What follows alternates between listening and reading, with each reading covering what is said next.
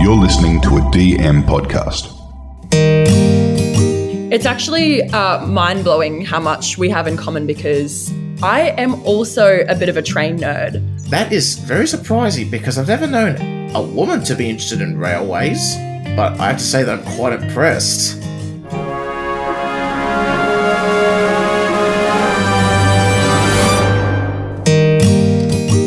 Hello ladies and gentlemen, welcome to a new episode of Mr. A+. Hope everyone is doing well.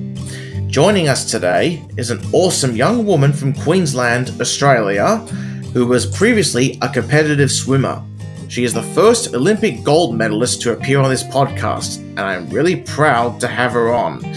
This is very different for me as I don't normally interview sports people, but I welcome all people from different walks of life to come on the podcast. So, let's all give a warm welcome for Taylor McKeown. Michael!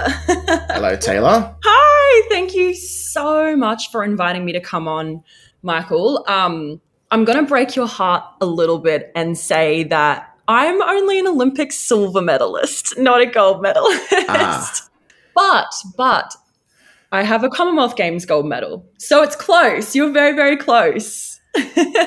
That's close enough, so I'll take it. Exactly. We'll roll with that. If you want to call it a gold medal, I'm happy for that. Cool.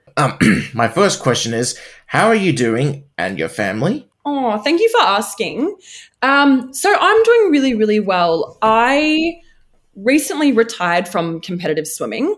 So I did the Birmingham Commonwealth Games last year over in England.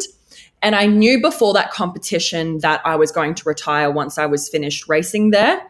So it was a really nice, special moment. You know, I walked out onto the pool deck for the last time of my last ever race, and I waved hello and goodbye to the crowd for the final time ever.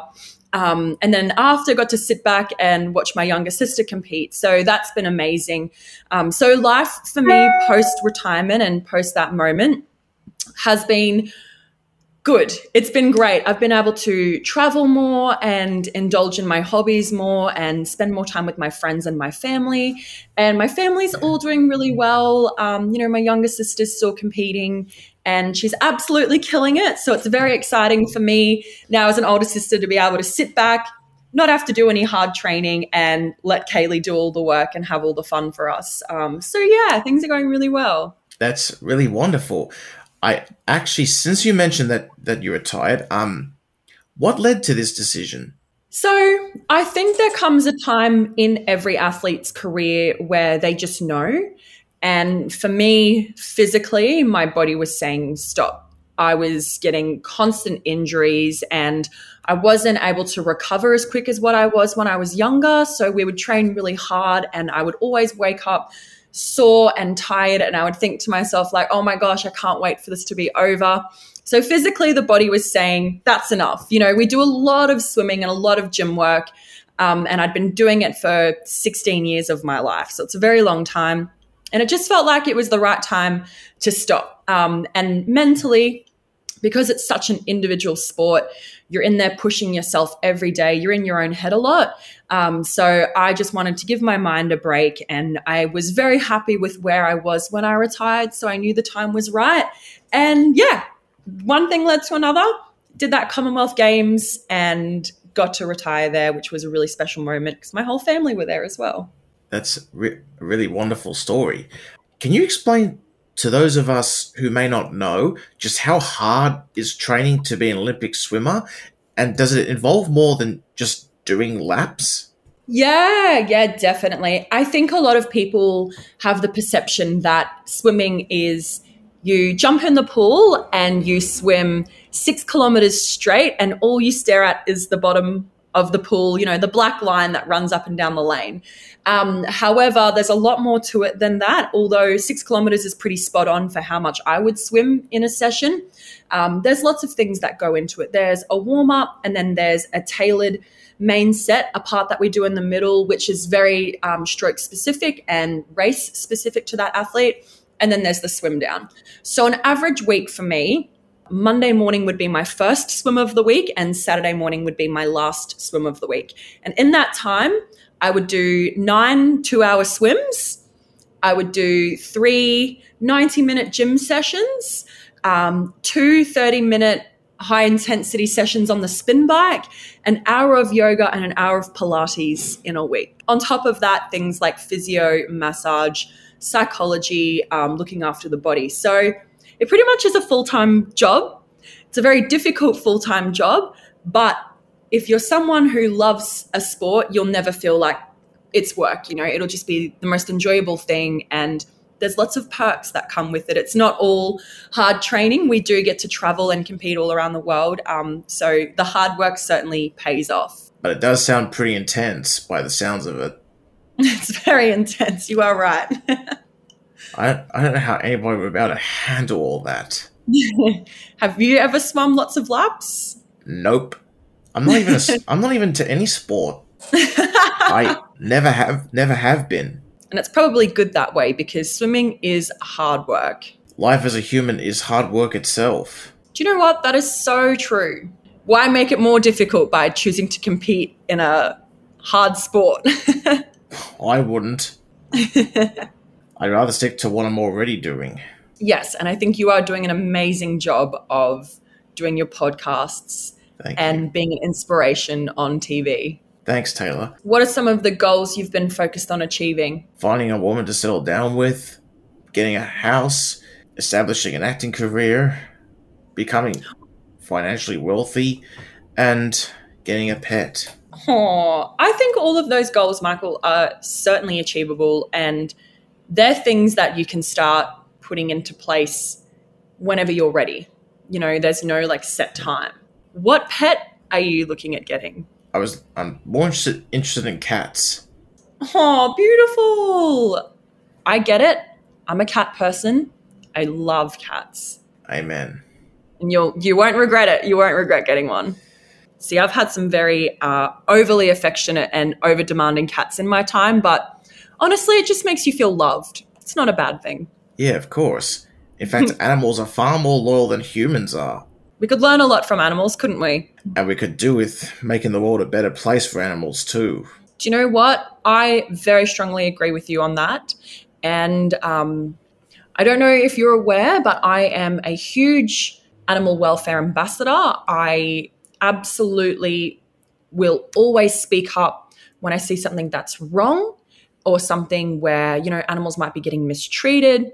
I totally get it. I think animals are treated so unfairly in this world, and I love them, and I would love to do everything I can to help them. So I am in total agreement with you there. We do need to make the world a better place for animals. At least I've finally encountered somebody that's on the same page as me about it. Same. A lot of people don't know, and a lot of people don't really seem to care. So it's nice that you have that caring side. Yeah, I know. So nice that you're knowledgeable in this, because a lot of people aren't aware of how much forest is getting cleared annually for things like farming and agriculture. Yeah, it is really sad, but I do also think that in some regards, humans are getting better. I think compassion is something that can be taught. Compassion is something that's built within everybody, and it just maybe it's striking the right chord with someone to get them to care about something. For example, you really like cats.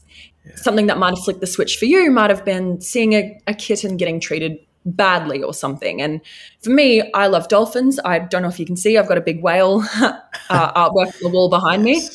But for me, it was watching a couple of documentaries on Netflix and seeing how badly treated dolphins were in captivity. And, I didn't like the fact that they were stuck in these tiny little pools when they're supposed to be swimming across oceans. Yeah. So as soon as I found out that was something I was passionate about and I hated, one thing led to another, and I started to discover other things to be passionate about to protect these animals. And I will always be a voice for what's right in terms of animal welfare. And I hope everyone listening can take a leaf out of my book and do the same, because I truly feel like they are a minority that don't get spoken up for enough and are so poorly treated in this world when they don't deserve it. So let's all learn something from today and be kinder to animals. I've loved animals ever since I was a kid. I love all animals except spiders. I don't like spiders. Sorry, spiders, no offense, but you freak me out. Same. Too many eyes and legs. I'm particularly scared of Aragog from Harry Potter. Oh my gosh. It's so funny you say that because when I was little and I watched Harry Potter, I could not watch that scene. I would have to turn away or go upstairs or like put my face in a pillow Yeah. because I was so terrified of him. But thank God that kind of spider does not exist in reality. Can you imagine? I would live my life every day in fear of running into it.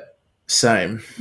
One thing that would be very beneficial would be having the ability to transform into any animal at will. If that was a magic power, I would be so down for that. What would you transform into first? Probably a tiger. Really? Yeah. I think I would transform into a dolphin so I could swim in the ocean for a whole day and have the best time ever and jump out of the water and explore cool places I'd never be able to see as a human. If I was to ever turn into an aquatic animal, I'd probably choose something like either a leopard seal or a walrus or an elephant seal or a great white. So you would either be the prey or you'd be the predator because the great white is probably the option I would lean towards for you because you've got nothing to worry about. Nothing's going to harm you in that ocean if you're a great white shark. Yeah. Unless it's an orca. I like that you know your stuff about your aquatic wildlife. I've loved and studied animals for years, ever since I was a kid. When I was younger, I would go to our primary school library and every other kid would go for the fictional novels and I would go straight to the nonfiction section and I would find all of the whale and dolphin books I could, rent them all out, take them home for the week. Not even just, obviously if the whale and dolphin books were there, I'd take them first, but all other animals. It's all I wanted to read. It's all I wanted to learn about. So I really like that you share that passion the same as what I have. Yeah. That's awesome. That's so Animals awesome. are one of my top 4 passions. What are your other passions? Nature is one of them. Acting is also another one of them. And the 4th is railways. Oh my gosh, trains. Yep. Especially real engines. It's actually mind-blowing how much we have in common because I am also a bit of a train nerd. I love trains. Even as an adult, as a kid, I was more excited and I would kind of say to my mum, Mum, look, a train. And now as an adult, I just can't help myself but to look at them and be like, oh, I really want to go on it. That is very surprising because I've never known a woman to be interested in railways. I know. Well, I did grow up a little bit of a tomboy, would do motorbike riding and fishing and was into trains and planes. So, yeah, don't judge a book by its cover. Nah, but I have to say that I'm quite impressed.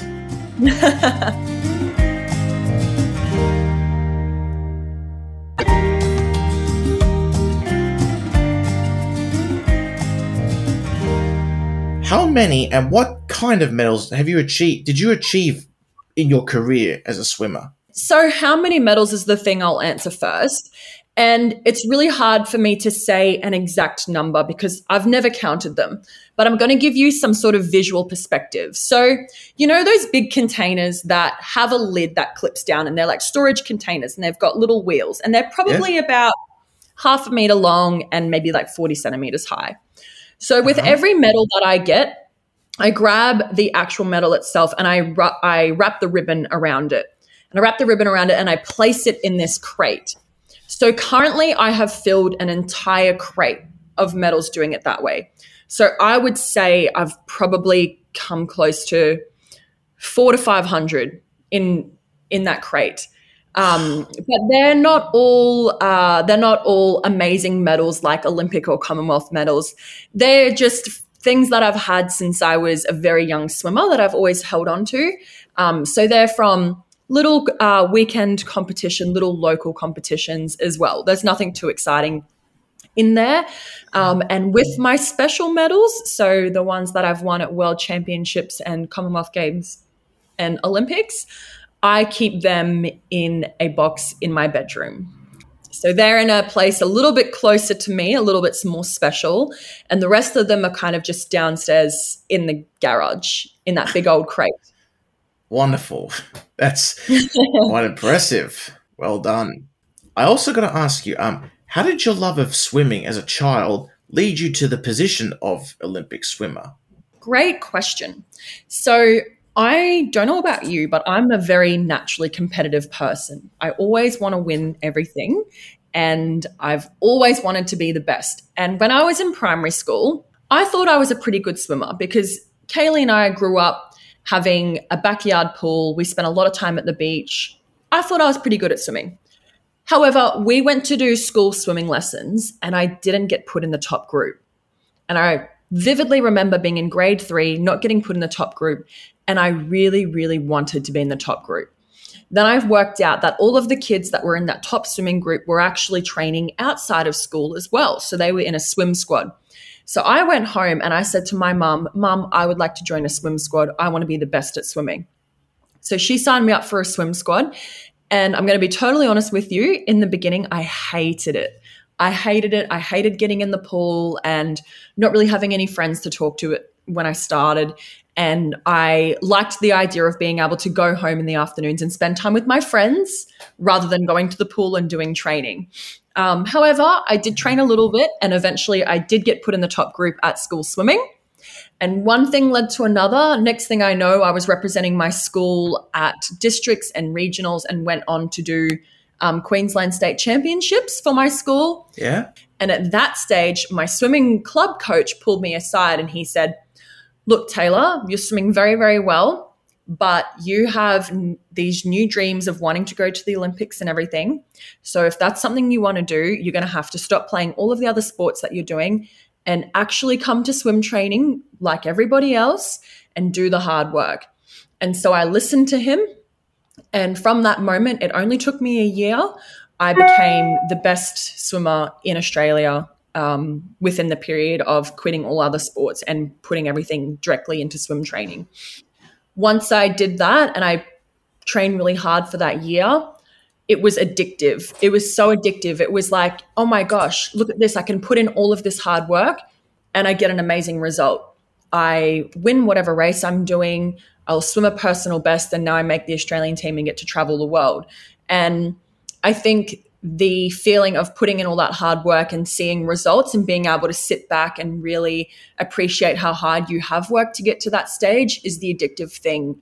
And that's what ultimately led me to keep going to the point where I did end up making the Olympics in 2016. That is a lot of commitment. It is a lot of commitment, but I think I'm no different to any other athlete out there who's achieved amazing things. You know, at the end of the day, it just does come down to being a hard worker and giving everything in your sport your absolute all. You could be the most talented swimmer in the world, but you could have a terrible working ethic and never achieve the things that you're truly capable of. So I've always believed in being a hard worker. My sister's the same, and my mum raised us that way to be hard workers. And I would just say everything that I've achieved, going from primary school swimming through to the Olympic level, is seriously just due to hard work and being dedicated and committed. That's really wonderful. Did you ever have a father in your life? So I did have a father in my life. My mum and my dad have been very, very supportive throughout mine and Kaylee's swimming career. Wonderful. They were wonderful, you know, driving us to the pool at early hours of the morning, picking us up from school and taking us to the pool in the afternoons, making our dinners, making our breakfasts. They have just been the best. In 2018, we were given the worst news I think anyone can ever hear. What? And that was that mine and Kaylee's dad had been diagnosed with a grade 4 glioblastoma brain tumor, which is a cancerous brain tumor, and grade 4 obviously being the most severe out of all of the grading. So that really shook us as a family. We were like, oh my gosh, you know, we've never had anyone in our whole family have brain cancer before. This is a totally new journey we're about to go on. So Dad went through all of the treatment processes, chemo, radiation therapy, really absolutely gave it his all and was even doing things at home that would help the cancer process, which was amazing because it gave our family more time with my dad. However, ultimately, he ended up passing away in 2020 in August from the brain tumor. So we were very lucky that we got 2 years out of him after that diagnosis, because a lot of people who are diagnosed with a grade 4 glioblastoma don't get that opportunity to have that much time with their loved ones. So we see it as a blessing that our family were able to band together and get that 2 years with him. My condolences. Oh, thank you. Like, we miss him a lot. We really do. But I know that he's around every single day, which is a beautiful thing. My sister even says when she swims and when she races, she can feel him there cheering her along and lifting her up to race as hard as she can. So while he's not here physically with us anymore, my family and I have beautiful ways of recognizing him every single day. Honestly, if my dad was here right now, I would say, thanks, Dad, for everything you've done in our lives, because he was a legend at pushing Kaylee and I to pursue whatever it was we wanted in our lives, and was always so supportive and truly was the fun parent. So, yeah, he's awesome. That's amazing. So at least your father's still with you in spirit, at least. Yes, and I know that you are a spiritual person because I've watched you on Love on the Spectrum, and that was one of the things I admired a lot about you, was how open you were with your spirituality. So I'm going to be open with mine as well, and I'm going to say that I definitely can feel his presence. For me, Dad comes through very strongly through music. For example, the other day I was driving down the Gold Coast Highway and I was admiring the colours in the sunset, and I was listening to the radio. And the very next song that played was a song from one of my dad's all-time favorite bands. And for me, I just thought how random that the moment that I'm sitting here admiring the beautiful colors in the sky, the beautiful sunset, that song comes on. And for me, that was a way of acknowledging that beautiful moment and that Dad was there with me. So for me, yeah, personally, I do believe in there being some sort of spiritual life after death and after your body has physically left this earth. And I think that's a really nice thing to know that once someone you care about and love passes away, it's not necessarily the end. Yeah, that's right. Yeah. That means the spirit permanently leaves that body to ascend to the spirit realm, or the afterlife, as everybody else likes to call it. Afterlife. It's a place in the universe where there's no animosity and no hostility. There's nothing but light and golden light and purity. And I think on the other side, you're going to have the best time ever. I think you'll be able to do whatever you want, do whatever makes you happy. Yeah. Eat unlimited chocolate, drink unlimited beers. Those things only happen in the mortal world. Oh, well, we won't know, will we? I guess we'll have to wait and find out. But we're decades away from that. Oh, hopefully we're decades. Hopefully I'm half a century at least away from it. Well, I actually also know that you were born 3 days before I turned 1. Really? So you are born in March as well? Yep. Are you still a Pisces? Yep. Or do you fall into Aries? Yeah, how cool. Except you were born in 95, I was in 94. I think March babies are the best. I suppose. I actually have at least 1 or 2 more questions for you before you can ask me whatever you wish. Was there anyone who inspired you to chase your dream of being an Olympic swimmer? Certainly. When I was younger, I used to look up to swimmers who were older than me, athletes that I would watch on TV.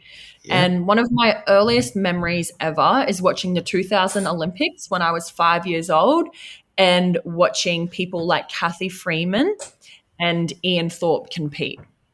And I absolutely loved Thorpe. Thorpe was probably one of the first males that I looked up to. But the person I truly loved the most was a breaststroker also, and her name is Liesl Jones. She was the best. She would win all of the breaststroke races. She was by far the best in Australia. And in her career, she went to 4 Olympic Games, which is crazy. It's crazy. Wonderful. And she's won so many Olympic medals, so many Commonwealth medals. She was also blonde. She did breaststroke.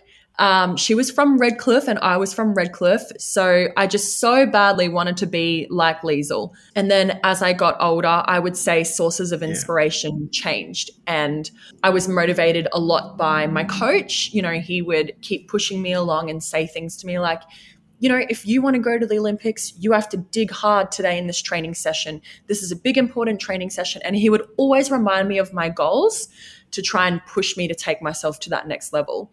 That's really and in the back of my mind, I would always think, going to the Olympics is your dream, Taylor, and you do want to be like Liesl, and you have to do everything you can to get there to achieve your dream.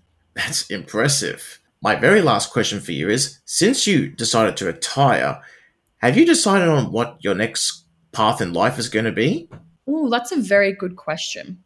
So I'm always open to change in my life, and I never know where life is going to take me next, which I think is a really beautiful thing.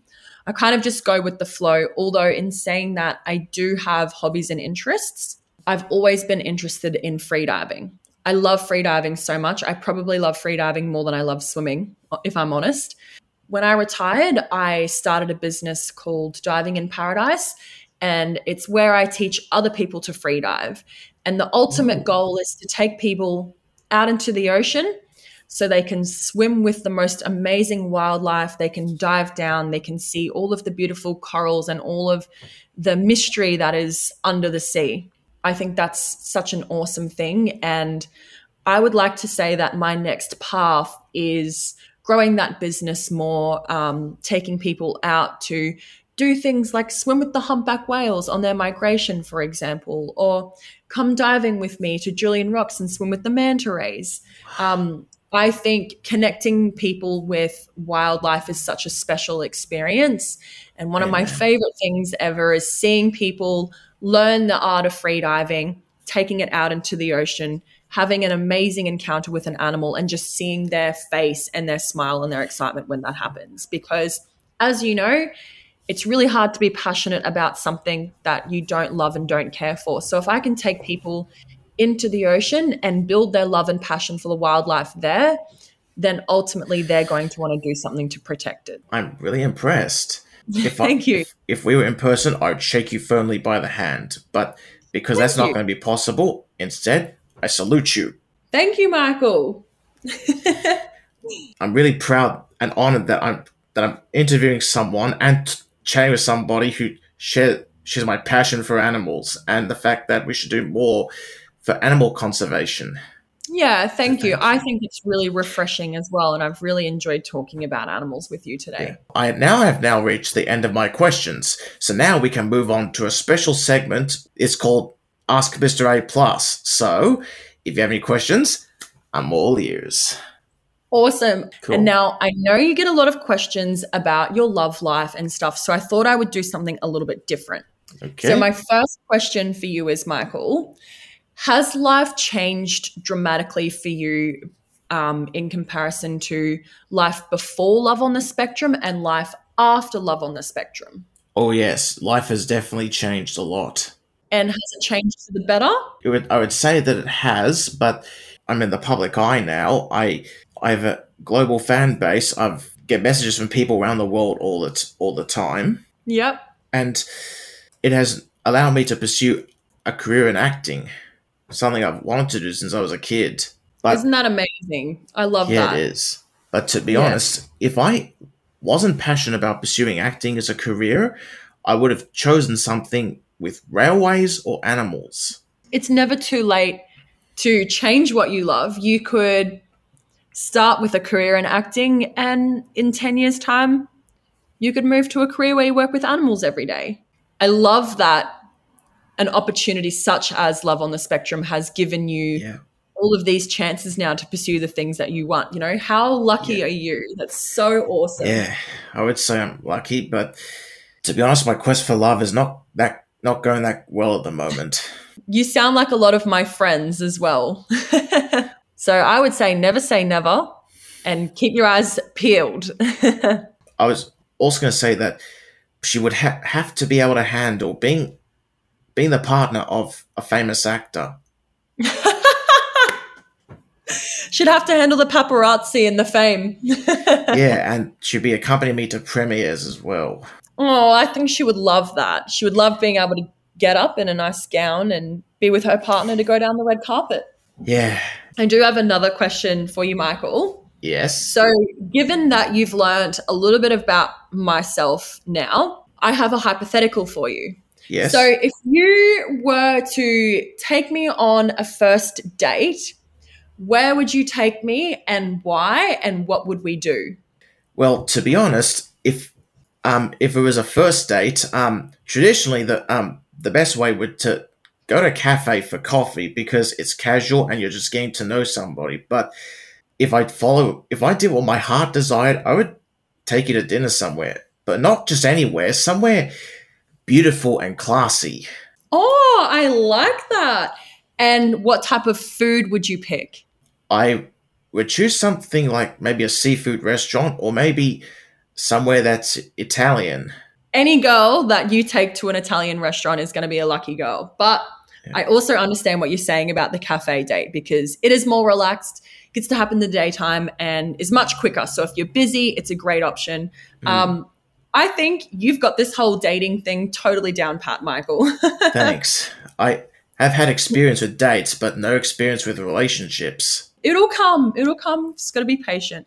And I do have to say that my friends and my family and I absolutely adored watching you on Love on the Spectrum. I think the way that you were so open with your emotions and so pure and just really spoke how you felt was so heartwarming for everyone here. And we love getting to know you through the TV. And today has been an absolute dream of mine to be able to talk to you. I've been excited for this moment for the last 2 weeks, and I'm so glad we finally got to meet. Thanks, Taylor. That's really honorable and touching to hear. You're a legend, Michael. You're a legend. So everybody keeps telling me. Well, I could just talk about animals with you all day. Oh, I love talking about animals. I do plan to come to the Gold Coast at some point.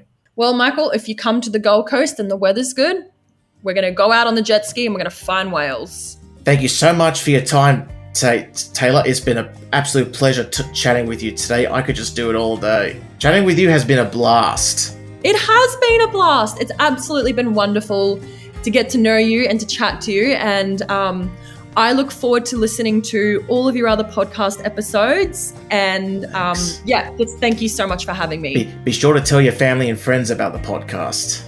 Of course. I will post it everywhere and I'll send them all a copy. Thanks.